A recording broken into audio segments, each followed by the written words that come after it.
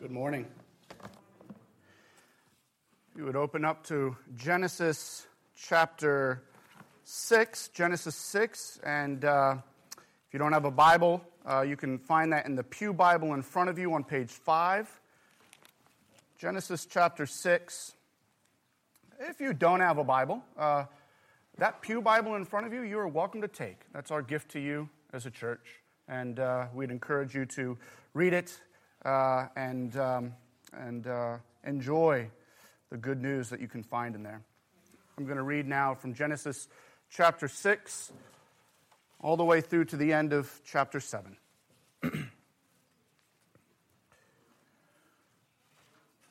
When man began to multiply on the face of the land, and daughters were born to them, the sons of God saw that the daughters of man were attractive, and they took as their wives any they chose. And then the Lord said, My spirit shall not abide in man forever, for he is flesh. His days shall be 120 years. The Nephilim were on the earth in those days, and also afterwards, when the sons of God came in to the daughters of man, and they bore children to them. These were the mighty men who were of old, the men of renown. The Lord saw that the wickedness of man was great in the earth, and that every intention of the thoughts of his heart was only evil continually. And the Lord was sorry that he had made man on the earth, and it grieved him to his heart. So the Lord said, I will blot out man whom I have created from the face of the land, man and animals and creeping things and birds of the heavens, for I am sorry that I have made them. But Noah found favor in the eyes of the Lord. These are the generations of Noah. Noah was a righteous man, blameless in his generation. Noah walked with God. And Noah had 3 sons, Shem, Ham, and Japheth. Now the earth was corrupt in God's sight, and the earth was filled with violence. And God saw the earth, and behold, it was corrupt, for all flesh had corrupted their way on the earth. And God said to Noah, I have determined to make an end of all flesh, for the earth is filled with violence through them. Behold, I will destroy them with the earth. Make yourself an ark of gopher wood. Make rooms in the ark and cover it inside and out with pitch.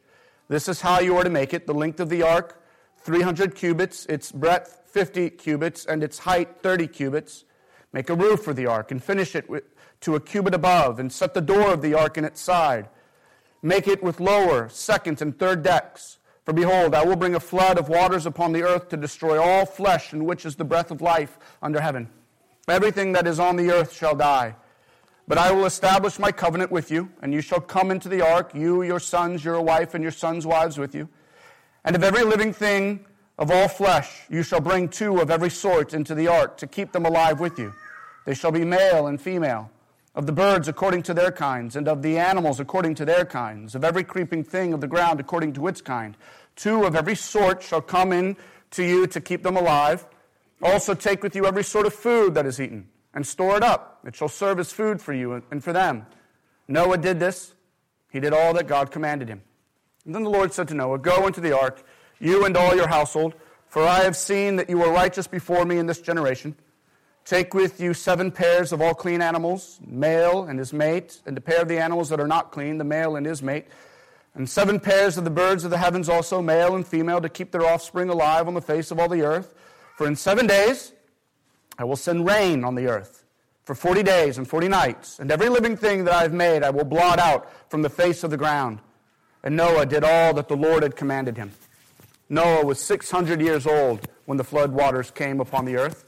And Noah and his sons and his wife and his sons' wives with him went into the ark to escape the waters of the flood. Of clean animals and of animals that are not clean, and of birds and of everything that creeps on the ground, 2 and 2, male and female, went into the ark with Noah as God had commanded Noah. And after 7 days the waters of the flood came upon the earth.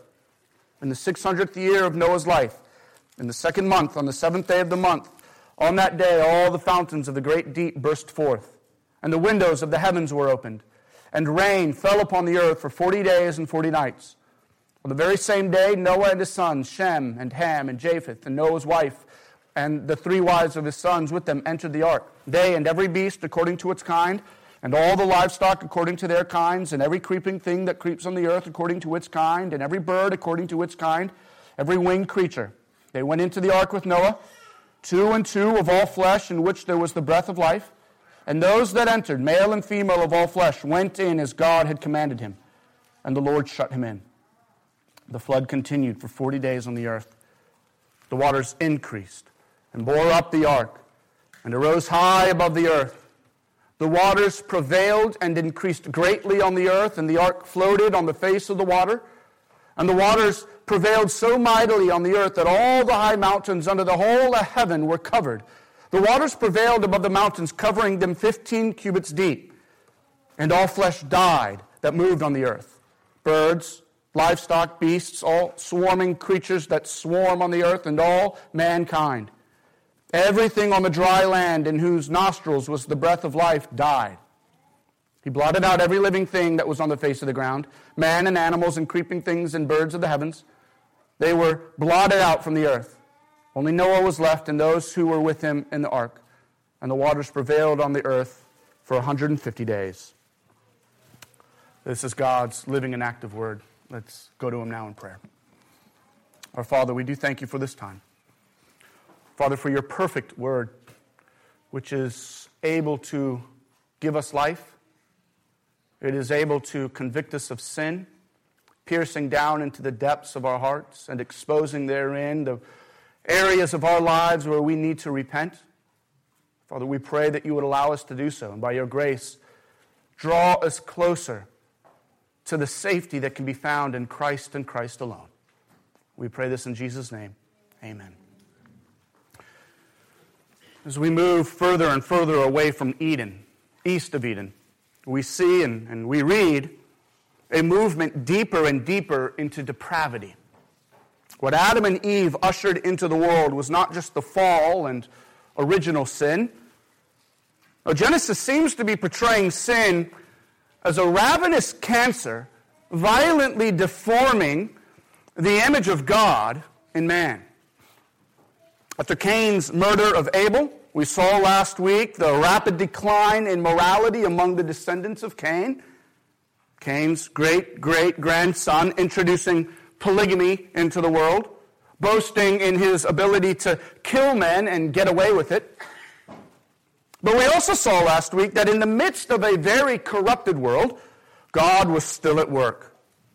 God's electing grace was working in and through the descendants of Seth. These were men who, as Genesis 5 says, called upon the name of the Lord. They confessed God. These descendants of Seth worshipped God. And the best among them were even said to have walked with God. But if you remember, we seemed to argue that this delineated separation between the godless sons of Cain and the godly sons of Seth, this delineation would not continue. Genesis 6 seems to imply that these two genealogies, which were separated by how they lived and who they lived for, were now intermingling. The godly started marrying the ungodly. Or as Genesis 6:2 puts it, the sons of God saw that the daughters of man were attractive, and they took as their wives any they chose.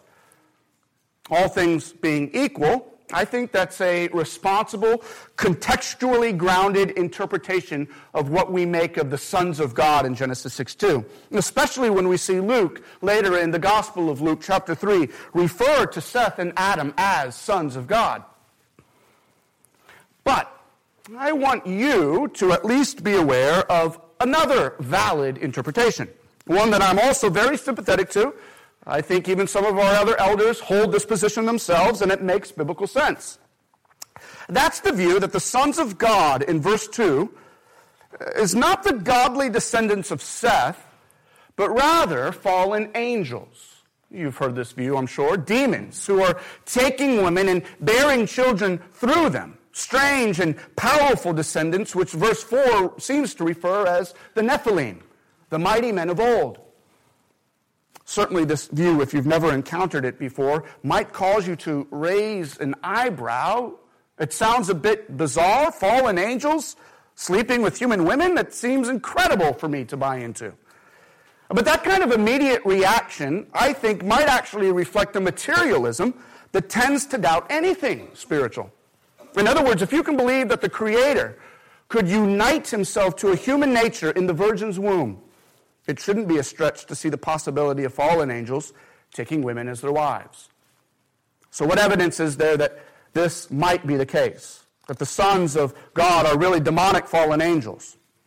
Well, first, perhaps most persuasively, there are a number of New Testament passages which seem to say that that was the case. For instance, 1 Peter chapter 3, verses 19 through 20, alludes to Christ preaching upon his death to the spirits in prison who formerly did not obey when God's patience waited in the days of Noah. The word used there for spirits is used in the Bible only to describe supernatural beings. Of course, you've got to ask, what was it that they didn't obey that led to them being imprisoned? And it's most likely that they didn't obey their intended celibacy as angels. Jesus himself says that in heaven, human beings will be like the angels in heaven in that they will not marry. There's no marriage and thus no sex in heaven. Therefore, it seems that these fallen angels gave that up to come and tempt and use human women. Side note, if you're here this morning as somebody new to the church and an unbeliever and you've just heard, wait, there's no sex in heaven, I'm out of here, let me just push back really quickly. One, that might mean you've made an idol out of sex. Two, it's a little bit like kids talking to their parents about the fruitfulness and joys of marriage, and the parent trying to explain to their 4-year-old toddler, it's amazing, it's great, and all the kid wants to know is, well, are there Legos involved? No, there's no Legos. It's better than Legos. Once you become an adult, you don't care about Legos. Your wife or your husband is infinitely greater than Legos. So to us who are saying, wait, there's no sex in heaven? I think we don't get how great being in the presence of Jesus Christ in heaven really is. Furthermore, in 2 Peter 2, we see Peter again. He seems to reference these same fallen angels, and Peter connects them to the flood. He says, quote, if God did not spare angels when they sinned, but cast them into hell and committed them to chains of gloomy darkness to be kept until the judgment, if he did not spare the ancient world, but preserved Noah, a herald of righteousness, when he brought a flood upon the world of the ungodly. He seems to connect the two. Jude writes this about fallen angels. And he writes about their perverse sexual desires, which is intriguing. He says, quote, that the angels who did not stay within their own position of authority, but left their proper dwelling, God has kept in eternal chains under gloomy darkness until the judgment of the great day, just as Sodom and Gomorrah and the surrounding cities likewise indulged in sexual immorality and pursued unnatural desires. Jude seems to connect the sinful sexual activity of Sodom and Gomorrah as equivalent and on the same basis of what the angels did. In other words, the New Testament seems to be reading Genesis 6 and seeing the sons of God as fallen angels. Indeed, the very phrase, the sons of God, is even used in Job to refer to angels. Therefore, it's not outside the realm of possibility to see here in Genesis 6 a very wicked society, indeed a culture entirely infected and run by the sexual lusts of demons. And this may actually fit with the overall scheme of what Genesis is doing too. If you remember the promise of a Messiah, if you remember that promise of the one who would crush the head of the serpent, he was to come through the seed of the woman, well then perhaps here Satan's desire was to corrupt humanity so much that that promise could not be fulfilled. So, whether we see Genesis 6 verse 2 as describing the godly sons of Seth, as we argued last week, or you understand the sons of God to be impure fallen angels, I think either choice can be supported biblically. It's the effect, though, that we really want to look at in this text. The question raised by this passage is, what kind of world existed at the time of Noah? What kind of world existed at the time of Noah? And then in light of that, how does God respond to that world? How does God respond to that world? The answer to the first question, I think, is abundantly clear. The world which existed in the days of Noah was exceedingly wicked. Humanity was totally depraved. Look at verses 5 through 7. The Lord saw that the wickedness of man was great in the earth, and that every intention of the thoughts of his heart was only evil continually. The Lord regretted that he had made man on the earth, and it grieved him to his heart. So the Lord said, I will blot out man, whom I have created from the face of the land, man and animals and creeping things and birds of the heaven, for I am sorry that I have made them. As bad as our world can sometimes get, I think the description we see here is something far worse. That every intention of the thoughts of every heart was only evil all the time. Thankfully, I just don't think that that's the case with most of our neighbors and most people throughout the world. I was discussing this with a friend yesterday morning. I'm thankful for my neighbors across the street that live in my neighborhood. I don't think they're believers, but I'm not afraid of them. They will help me if I need sugar on a Saturday morning or if I need them to help out with something. They don't think evil thoughts all the time. Are we sinful? Absolutely. Is there evil? I think we'd be fools to argue that there's no evil people at all. But that all people are only thinking evil continually? No. The world in Noah's day seems closer to the kind of anarchy-ridden, post-apocalyptic movies we'd see in a Hollywood film than anything we've known today. It seems to be an overly violent and overly sexualized culture. Why do I say that? First, the way Moses describes how the sons of God, whoever you understand them to be, how they, in verse 2, went after women solely based upon what they saw. And as a result, they took, it says, as their wives, any they chose. It reads like a society driven by lust, and women were seen as mere objects to be taken, not people made in the image of God to be loved and cared for. Indeed, the language used here, Moses uses the exact same language of how Eve saw that the fruit was good to look at, and then she took it and ate. She made decisions not based on what God had said, but based on what she desired. And so they did in Noah's day. They saw, they wanted, and so they took. It was also an incredibly violent culture. Look at verses 11 through 13. Twice he repeats the word violent. 3 times he repeats the word corrupt. See that? Now the earth was corrupt in God's sight, and the earth was filled with violence. And God saw the earth, and behold, it was corrupt, for all flesh had corrupted their way on the earth. And God said to Noah, I have determined to make an end of all flesh, for the earth is filled with violence through them. Here then was the life in the days of Noah. Again, the further away we get from Eden, the more immoral and decayed humanity and human society seems to get. Indeed, the effects of sin are so horrendous. So what was God's response? Well, first look at how Moses describes God's reaction to humanity's utter wickedness. In verse 6, we get a glimpse, I think, into God's heart. The Lord regretted that he had made man on the earth, and it grieved him to his heart. Now, to be sure, I think the language used here is analogical. It's an analogy. God does not regret like we regret. Right? He didn't pull out his proverbial hair and think, I made a mistake. Now, in fact, I think none of what was happening here on earth had taken God by surprise at all. He's timeless and eternal. He knew exactly the details of what was going to happen even before the creation of the world. The language here is figurative. It's meant to convey something true about God, namely that God is grieved by sin. It's strong figurative language, what theologians would refer to as anthropopathic language, meant to show us a kind of emotion that we can't really attribute to God, but God is still emoting this hatred of sin, how opposed God is to what is happening on earth. What's the result then of this grief? Well, God responds with the declaration of irrevocable judgment. Verse 7. So the Lord said, I will blot out man whom I have created from the face of the land, man and animals and creeping things and birds of the heavens, for I am sorry that I have made them.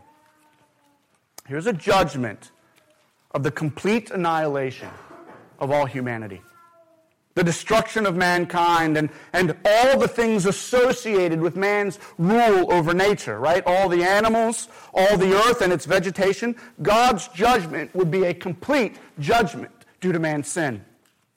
A few things to note here. We cannot escape the reality that God judges sin. Here's this account right at the beginning of Scripture, an early reminder about God's eternally valid anger over sin. This reminds us that God is holy, that He's just, that the violent and those who live to oppress others, that they will not escape the just and watchful eyes of God.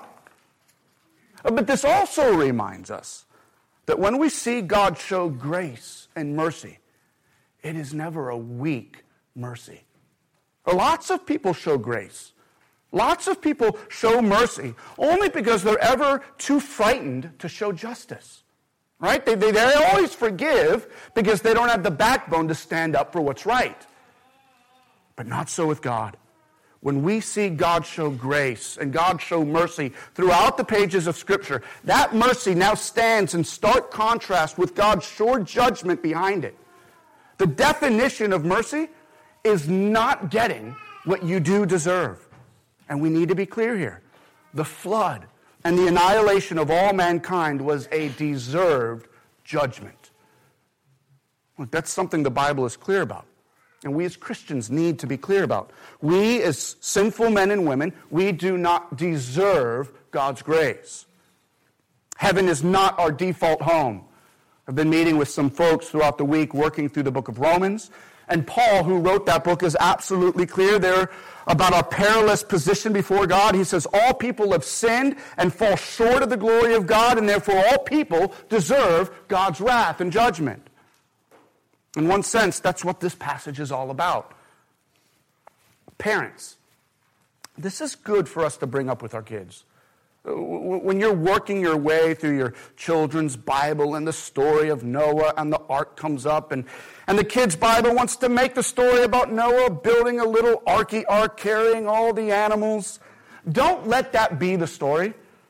Teach your kids about God's judgment. Teach them that God is holy and that He judges sin. Because it's only there when we get that there's a problem, will they ever get that there's good news to that problem, the saving grace of Jesus Christ. Do you see God's saving grace in this story at all? Better believe it. In fact, I think it's right there, the spotlight is focused on this grace. Against the dark backdrop of God's judgment, I think we see the brightness of God's mercy and grace. Look how this mercy begins with God in verse 8. Right after God promises that universal judgment will ensue, Moses says that God found favor with Noah. Now, to be sure, Noah will prove to be a sinful man. We'll see that clearly next week. So we're not to assume that the favor Noah receives is because Noah is without sin. I think Noah is a sinner, but he's a sinner who is also a recipient of God's divine grace. And the evidence for that is that Noah believes God. That's at least what we see in verse 9. See? Noah was a righteous man, blameless in his generation. Noah walked with God. Now, later, Moses will write about Abraham as a man who believes God. And simply because Abraham believed God, God counted it to Abraham as righteousness. In other words, in Genesis, God sees men as righteous not because of any inherent righteousness in themselves, but because these men believe in and trust in God. Indeed, this is exactly how the author in Hebrews sees Noah's righteousness. Hebrews chapter 11, verse 7, we read, by faith, Noah, being warned by God concerning events as yet unseen, in reverent fear he constructed an ark for the saving of his household. And by this he condemned the world and became an heir of righteousness that comes by faith. Noah was an heir of righteousness that comes by faith. Hebrews sees Noah's righteousness as something imputed to him by God simply because of his faith. In keeping with the book of James, though, Noah was counted as righteous, yes, by faith alone, but his faith wasn't not alone. He believed and was counted righteous by faith alone, but his faith wasn't alone. What do I mean? That is, Noah lived out his faith in righteous obedience. That's what Hebrews says. Noah, being warned by God, in reverent fear, he constructed an ark. Here's why that's important for us, just in case you're missing the point. There are many people who say, I believe in God, I believe in God, I believe in God. And you know they don't really believe in God because their life never lives in obedience to God. Do you see the connection? Your obedience is evidence that you really do believe. That's what we see in Genesis 6, verses 14 through 22. In the midst of a violent and corrupt society, and on the eve of coming judgment, a judgment that was frankly hard to believe, God commands Noah to build an ark. And look at how Moses describes for us, the reader, what went into building the ark. The materials that are used in verse 14, the dimensions of it in verse 15, the layout of the ark in verse 16, who was to come inside the ark in verses 18 through 21. Why such elaborate detail? Why spill so much ink here on why this ark needs to be this way? And I think this is a picture to us of Noah's faith at work. We see here Noah's obedience, even in the minutest of details. Thus we see a picture of what faith, of what walking with God really looks like. You see verse 22? Noah did this. He did all that God commanded him. Faith evidences itself in a desire to obey all that God commands us, even in those little things that may not make much sense to us, or perhaps they seem just trivial. Really, Lord, you want me to use pitch? There's the stickier stuff over here. No, God said pitch. Okay, but gopher wood. I think this is better wood. It's easier to cut down. No, I said gopher wood. Here's a picture of what it means to walk with God. Friends, do you believe in God? You may say you do, but does your life show that you really do? Does your life show that you obey God as a response of your belief in who God is? Would your wife or kids see you living faithfully before God in those tiny details that maybe the rest of us in public don't get to see? Indeed, Noah's life of walking with God seems to also have been an evangelistic life. Surrounded as he was by a morally corrupt and sexually violent culture, verse 9 tells us that Noah was blameless in his generation. That is, even the ungodly people around him couldn't indict him on any charges. When they saw Noah, they knew something was different. It was evident that Noah didn't live like everyone else.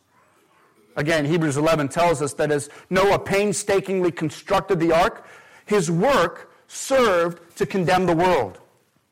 In other words, the way he lived his righteous life called those who knew him to leave the way that they lived and to come and believe in the God that Noah knew. But they didn't. Their hearts were hardened, and they refused to give up the corrupt and violent lifestyles. And so Noah's evangelistic life was a means of condemning their unbelief. 2 Peter 2:5 actually calls Noah a herald of righteousness. You can almost imagine Noah working hard all day on this thing called an ark, something no one had ever seen before. And each day, as the crowds gathered to watch crazy old man Noah, his family building this thing, Noah would stop working and maybe go and stand up on top of some cut gopher wood, and he'd start heralding and preaching the gospel. He'd preach about the coming judgment of God. He'd preach about their need to repent and believe. And he'd preach about the salvation that could be had by trusting in God and the ark that he was providing. For 120 years, Noah would build and he would be a herald. He would preach the gospel. But alas, at the end of each day, the crowds would always leave. And in the end, it was only Noah and his family. The opening paragraph of chapter 7 contained God's final words to Noah just prior to the flood. The instructions anticipate the sacrificial worship Noah would offer at the end of the flood when humanity would have its new beginning. They would offer worship to God because God, through judgment, was saving humanity. This was God's salvific work. In fact, Moses makes this explicit in verse 16. You see that? As the rains begin to fall and the earth begins to fill up with water, who is it that shuts and secures the ark? It was the Lord who shut Noah in. Do you see? God is saving Noah from his own judgment. In the end, Noah couldn't save himself. He couldn't escape from God's coming wrath. He had to trust in God to save him. And oh, how true that still is of us today. I say this almost every other week. The most important question we could ever ask is, how can I escape the just wrath of God? And the amazing answer is that God provides the answer to that problem, his Son, Jesus Christ. As the rains fell, we also see waters erupt from out of the depths of the earth in verse 11. On that day, all the fountains of the great deep burst forth, and the windows of the heavens were opened. Rain fell upon the earth 40 days and 40 nights.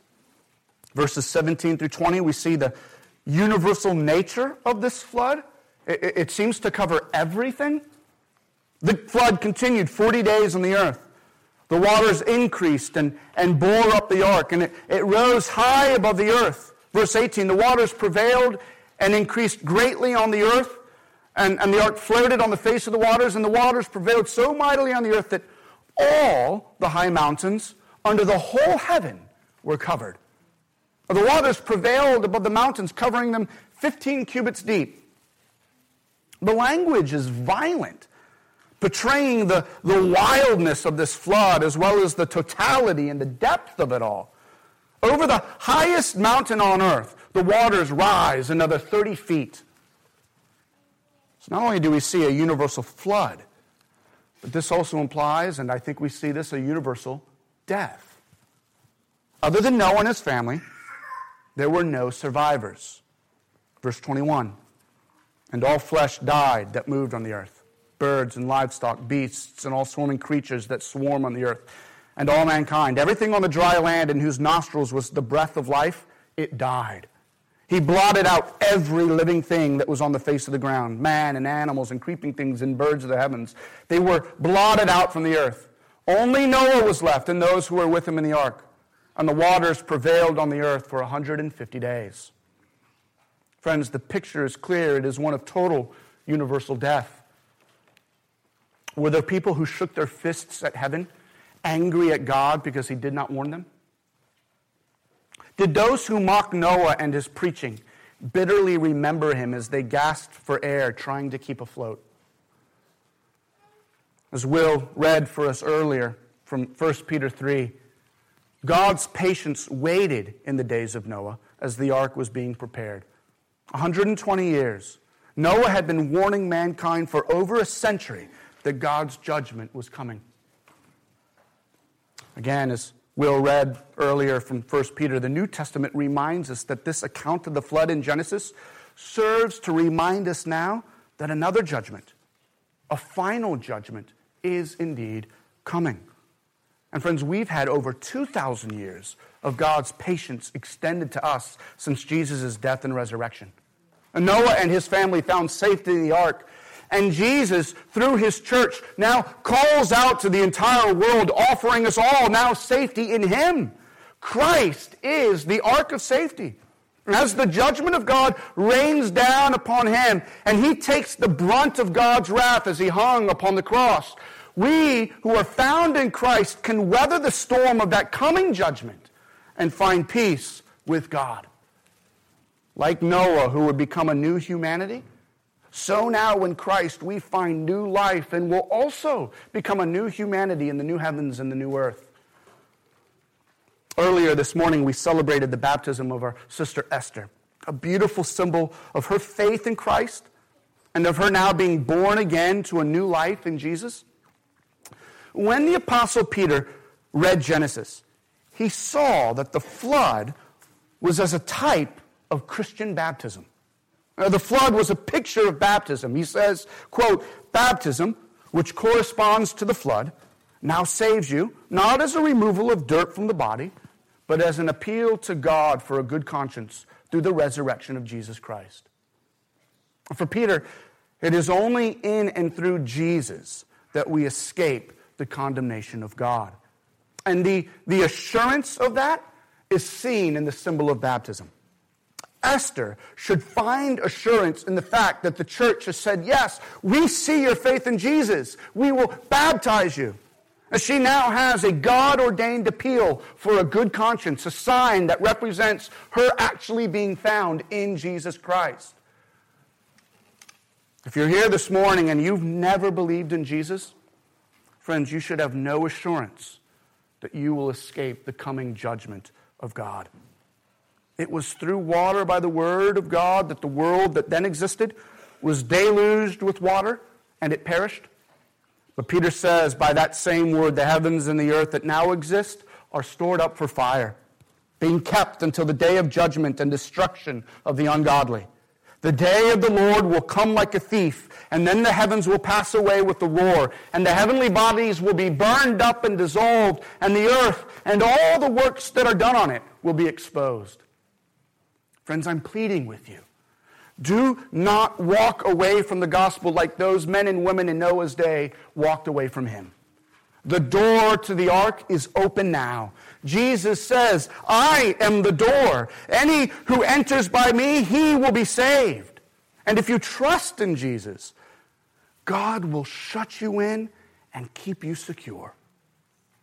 You will never lose. There is no condemnation in Christ Jesus, only life everlasting.